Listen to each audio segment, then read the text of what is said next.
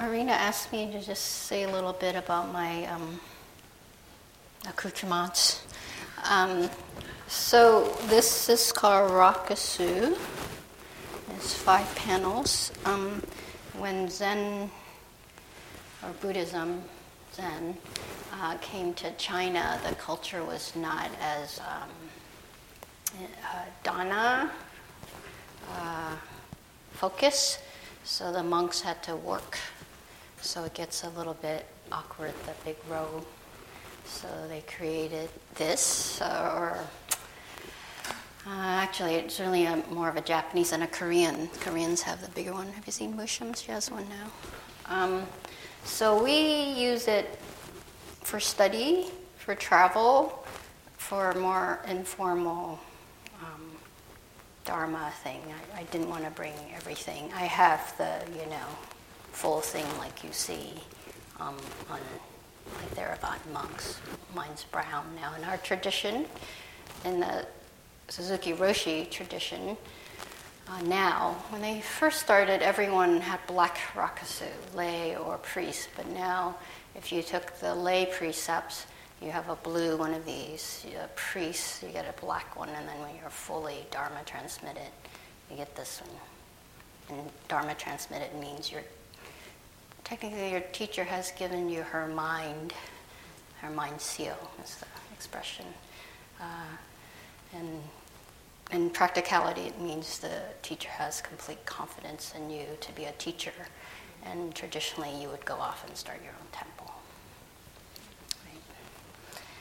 Right? And so when we travel, it always sits in the highest spot, never sits on the floor. That's why I always put on something.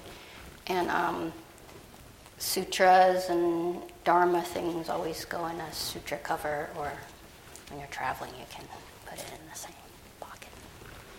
So that's behind that. Yeah, we used to kid around and says, when you ordain, you just get so many stuff. You get new bowls, and you get one of these, and the big thing, and you actually get, we wear a shirt called juban. It's white, like a kimono, but like a shirt. And then a kimono, under clothing kind of kimono. And then for priests, it's called karomo, long sleeve Chinese, from the Chinese. And then you wear your okesa, from the kashaya, right, over. This is called hapari, which is part of pants too. When you have pants too, then it's called samugi or samue, and it's work clothing. And if you were in Japan, or like at Zen Center, we're much more relaxed because for a long time you couldn't buy these things except from Japan, and so they were really expensive. And Zen Center actually started a sewing company a long, long time ago to start making stuff.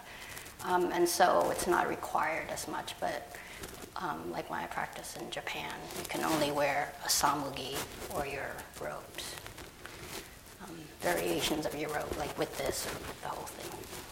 And there are times you put it on, you put it off, lots of.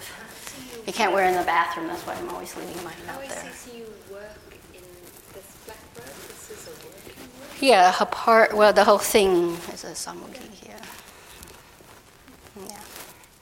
And it's very gender.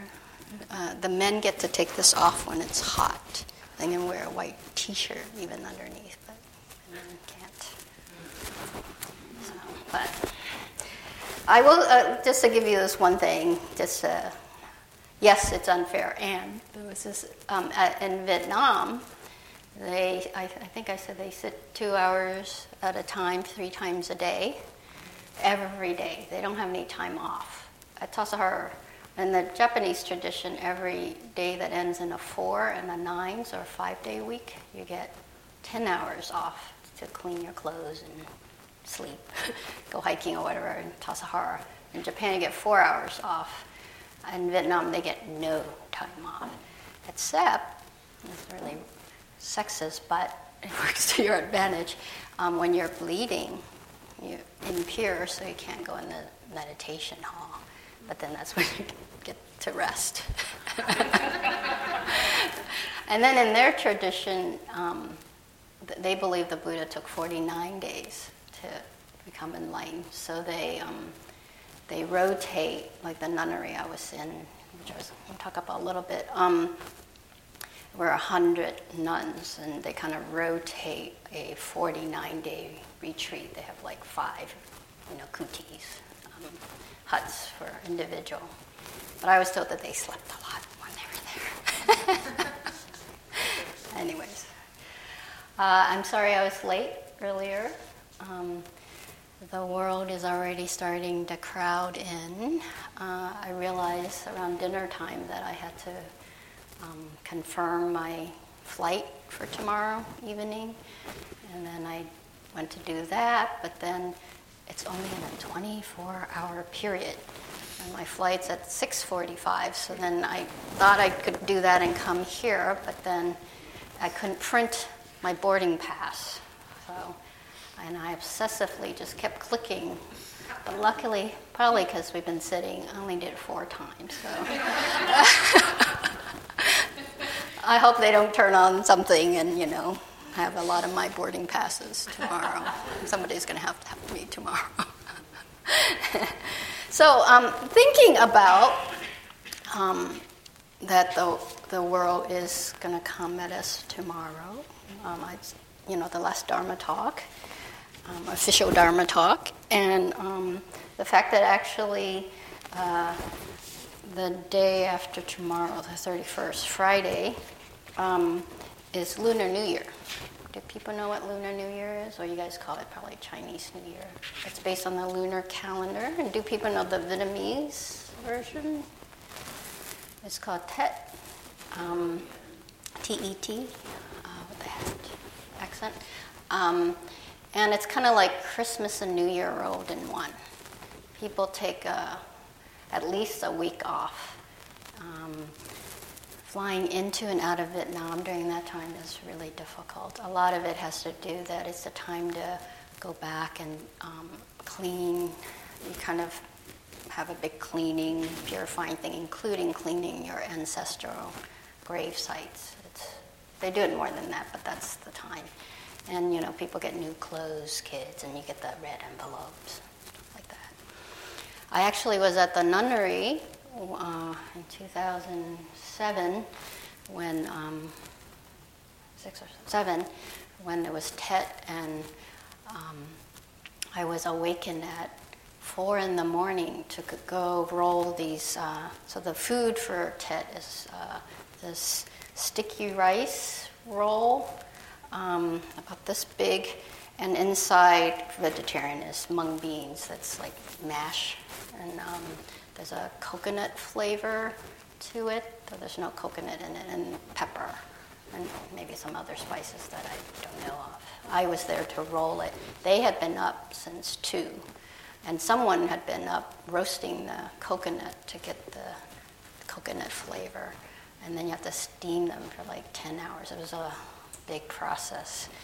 And 500 women came to the nunnery side, lay people, to practice. Literally, like I don't know if you guys have it, I have like a shikibuton in my cabin, narrow. We're like next to each other in each room. It's pretty amazing, though, lots of good food. But anyway, so the cake, or the sticky rice, is called ban tet, or bun is cake, so New Year's cake. In the north is called ban jung, just different dialect.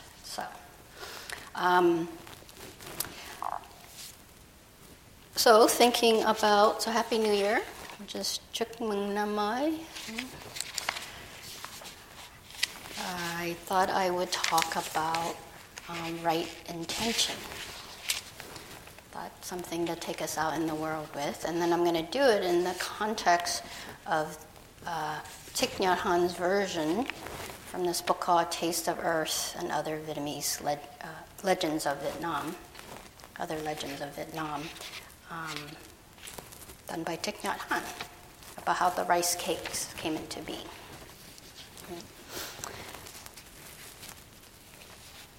So, Right intention, of course, is the second factor. I can bring that bookmark.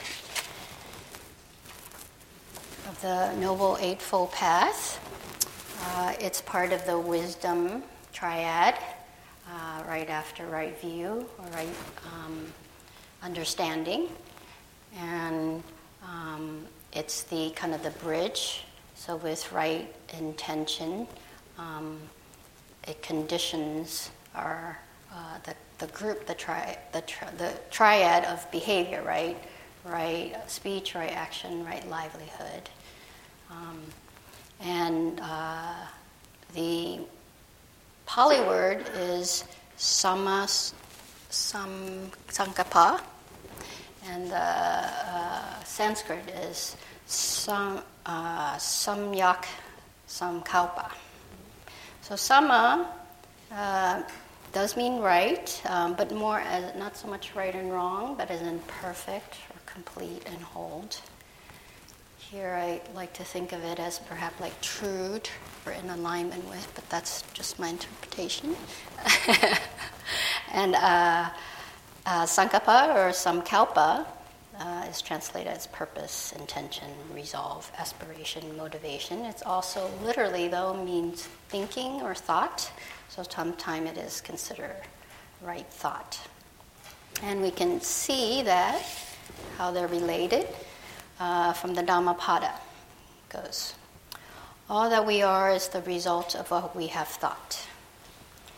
If a man speaks or acts with an evil thought, pain follows him, as the wheels follow the foot of the ox that draws the carriage. All that we are is the result of what we have thought. It is founded on our thought. It is made up of our thoughts. If a man speaks or acts with a pure thought, happiness follows him, like a shadow that never leaves him.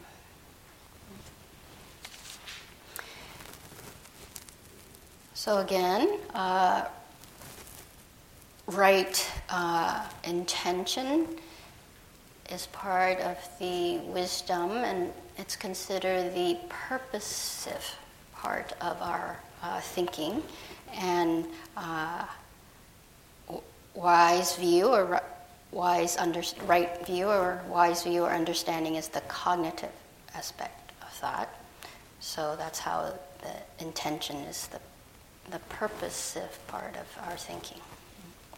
So Bhikkhu Bodhi says, right intention claims the second place in the path between right view and the triad of moral factors that begins with right speech, because the mind's intentional function forms the crucial link connecting our cognitive perspective with our modes of active engagement in the world. On the one side, action always points back to the thoughts from which they spring. Thought is the forerunner of action, directing body and speech, stirring them into activity, using them as its instruments for expressing its aims and ideals. These aims and ideals or intentions, in turn, points back to further step to the prevailing views. When wrong view prevails, the outcome is wrong intention, giving rise to unwholesome actions. And that the application of the mind needed to achieve those goals is what is meant by right intention. So when we reflect on intention, we obviously then have to also take into account the effect of the act that it has upon not only ourselves but on other people. So the impact of our intention is equally important. So if the intention is wholesome, say rooted in giving, love, and wisdom, and it helps myself by helping me to be more giving, more loving, wiser, and it helps others, helps them to be more giving, loving, and wise, then my deeds and my actions are wholesome, good, and moral. So in the middle length discourses, the Buddha noticed two categories of his thoughts, right? What he calls wrong, or we like to say more unwise intention, which is desire and lust, ill will, and harmfulness or violence. And then he also noticed that he had right or wise intentions, which are renunciation, goodwill, and harmlessness.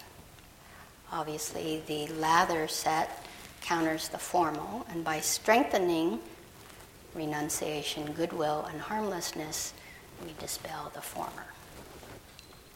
So tonight I'd like to talk about these wise intention, these positive qualities, through this story. By the way, Lunar New Year is celebrated by Chinese, Vietnamese, Koreans, Tibetan, Mongolians. The Japanese did before 1873, when the West came. All right, so this is a kind of a little condensed version of the story. And the story is called Earth Cakes, Sky Cakes. Though Liu was a son of King Hung Vung I, he did not live as luxuriously as the other princes and princesses of the kingdom. His mother, one of the king's consorts, preferred a simple country life. To her, wealth was unnecessary. She asked for nothing from the king and taught her son to live simply in order to have the time to learn what was truly worthwhile in life. One day, the king issued a decree that each prince was to prepare a special dish to offer at the ancestral altar on New Year's Day. He said that each offering should express deep respect and gratitude to the ancestors. Because Liu lived in the country far from the palace, he learned of the decree much later than his brothers. What's more, his mother had recently died, and he had no one to counsel him about palace etiquette. He thought about the king's decree. It was like a competition. The prince who brought the most precious and delicious dish would surely be commended and perhaps even given a high post. Liu had no money to buy exotic ingredients, nor did he possess great skill as a cook. He felt disturbed. He believed the kingdom flourished because of the virtue and knowledge people possessed, and not because they had the wealth to prepare exotic cuisine.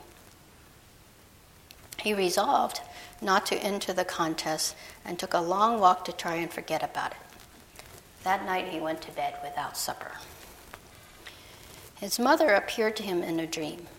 She smiled kindly and said, "My son, you have misunderstood the king.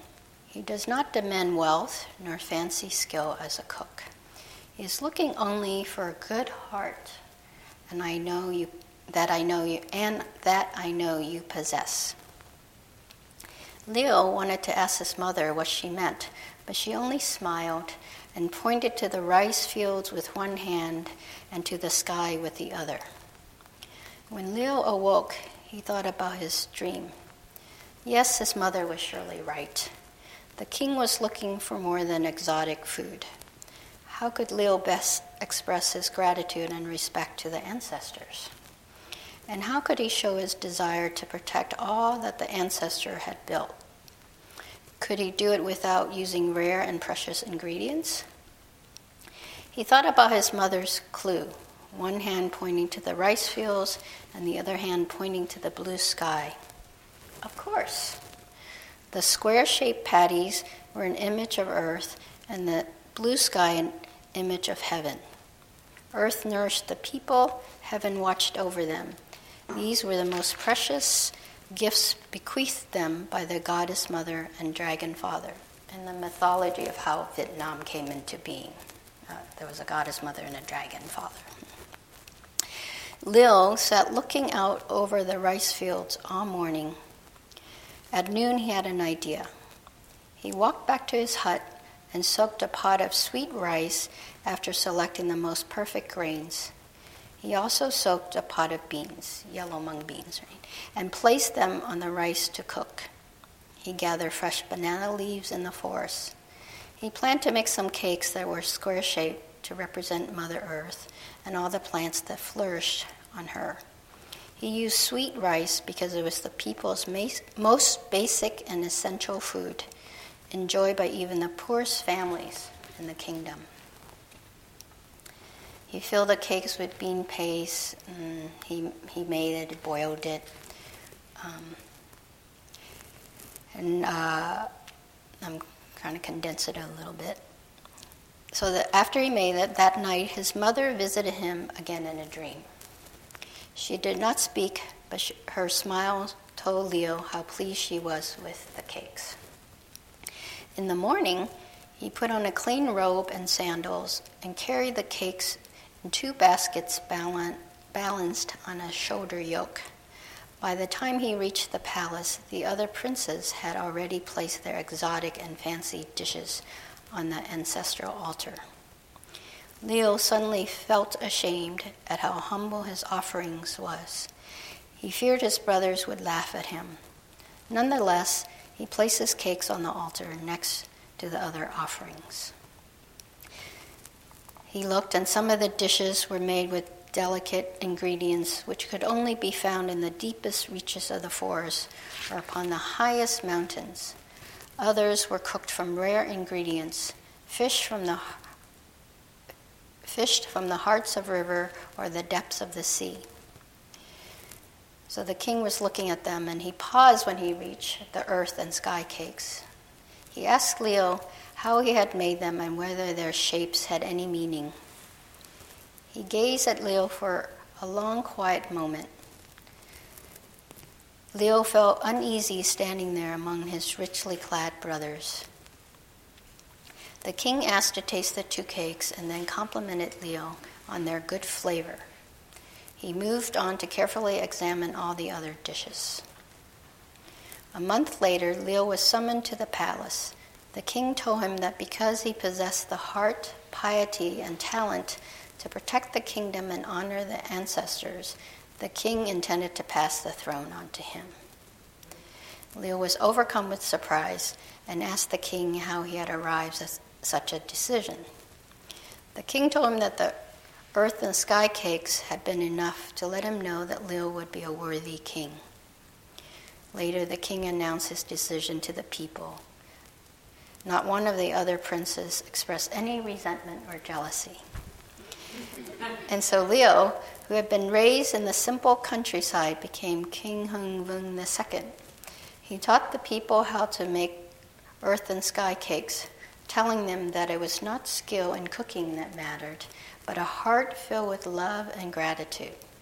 To this day, Vietnamese families offer such cakes on their ancestral altars at Tet, their hearts filled with love for their homeland. Sweet, huh?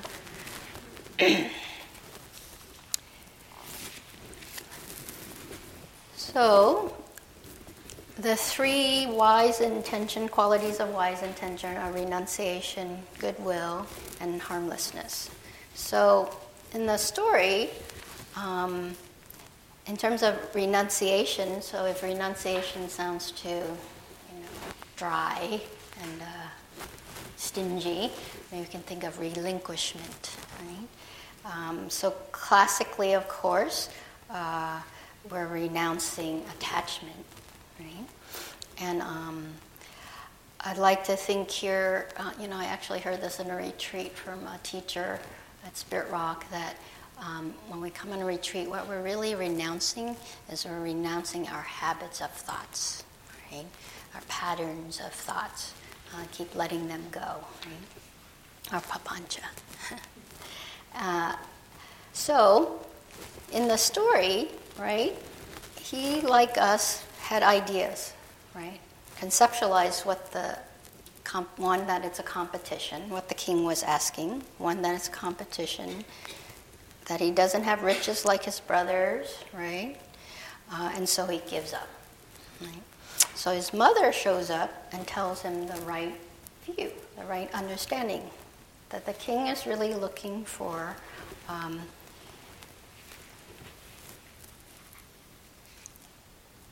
someone who could show the ancestral spirit, right? I have a line missing here. he said that he worried about it and then he went to bed without supper. And he was so distracted with his, worrying and thinking. So renunciation in Pali, Gil Fronsdal says the word is ekema, which is the etymology means to go out or to go forth. So in the commentary, it talks about how you have a dusty, closed-in house or cabin, and it's like the feeling of going from that into a wide, open space. So if we're able to let go of the confinement of our associative patterns of thought, then we can open up into other possibilities. So in terms of the intention of non-aversion, or loving kindness, or unconditional friendliness, which is classically thought of as goodwill. So again, Lil gets help from his mother, right? She's a ghost or a spirit. Right? So to me, that's kind of like thinking that she's not our habitual kind of obsessive kind of thinking. And maybe you could say that she's either intuition or big mind.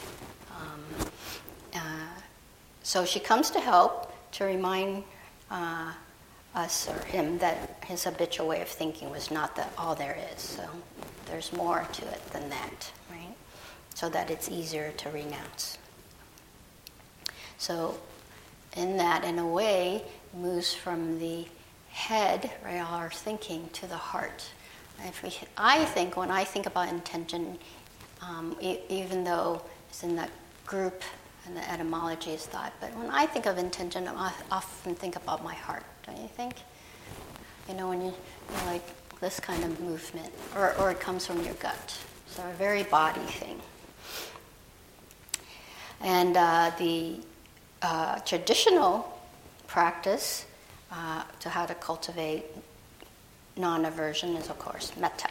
So, again, Bhikkhu Bodhi says, metta here is not just sentimental goodwill, nor is it a conscientious response to a moral imperative or divine command.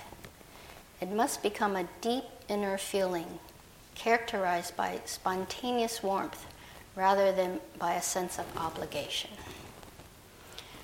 So one way, like Leo, we need that our intention of non-aversion is to kind of come back to our rudder. Like I think of goodwill as like our intention is our rudder, right? And notice that he had all these aversive thoughts, right? The terrible two is too poor, doesn't have the resources, and that his brothers were the terrible yous, right? You're too rich, too much access to exotic things. So our tendency is to see outside us making us or keeping us from maintaining, right, our wise or right intention. So if we can bring it back to what is it that we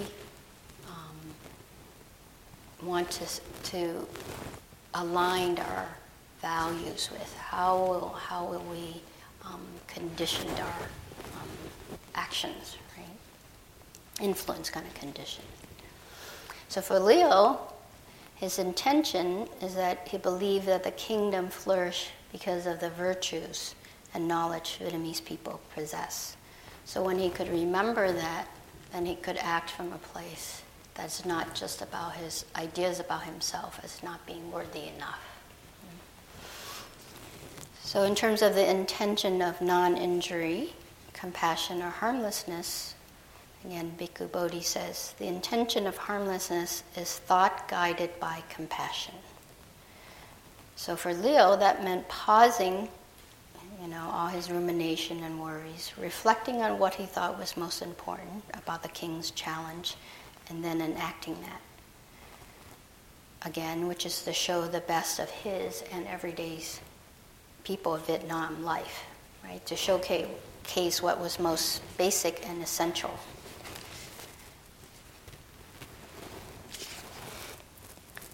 So in the story, it says, he thought about his mother's clue, one hand pointing to the rice fields and one hand pointing to the blue sky.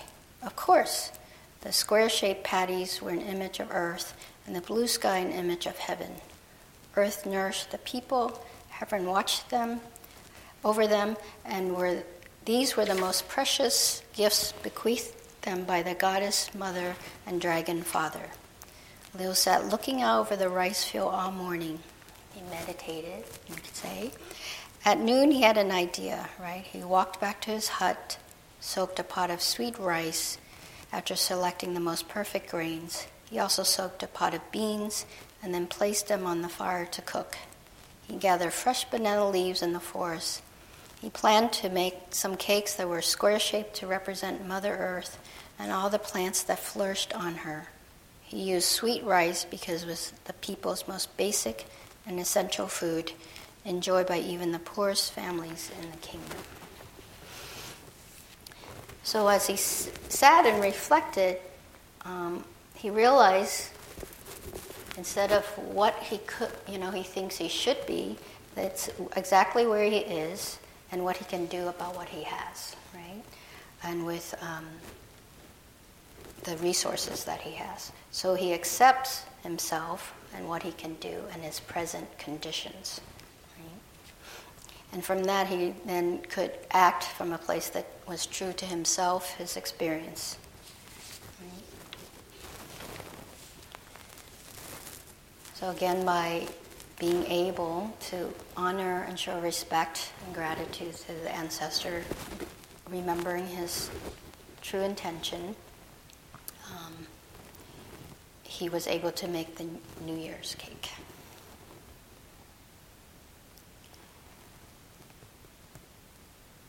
So, at the New Year, on a time in which it's close enough to the calendar, the Gregorian New Year, a time which often we reflect and think about how to put our best foot forward, how to have a new start. It's useful to remember, right, the intention of renunciation, of our thoughts and how we think things are or should be, and that there are other ways to look at it, right? And the intention of non-aversion or loving kindness, right? Bringing the focus back to our skillful conduct of body, speech, and mind. And the intention of non-injury or compassion or harmlessness by showing respect and gratitude for all beings.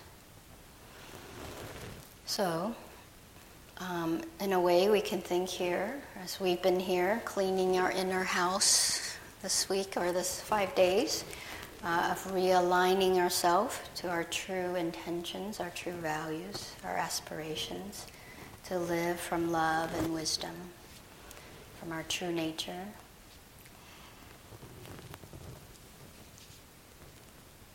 So, Joanna Macy from Schooling Our Intention says, action isn't a burden to be hoisted up and lugged around on our shoulders. It is something we are. The work we have to do can be seen as a kind of coming alive, more than some moral imperative. It's an awakening to our true nature, a releasing of our gifts. This flow-through of energy and ideas is at every moment directed by our choice. That's our role in it. We're like a lens that can focus, or a gate that can direct this flow-through by schooling our intention. In each moment, our intention gives this energy direction. Thank you for your attention. Are there any questions or comments? Should I turn this off now?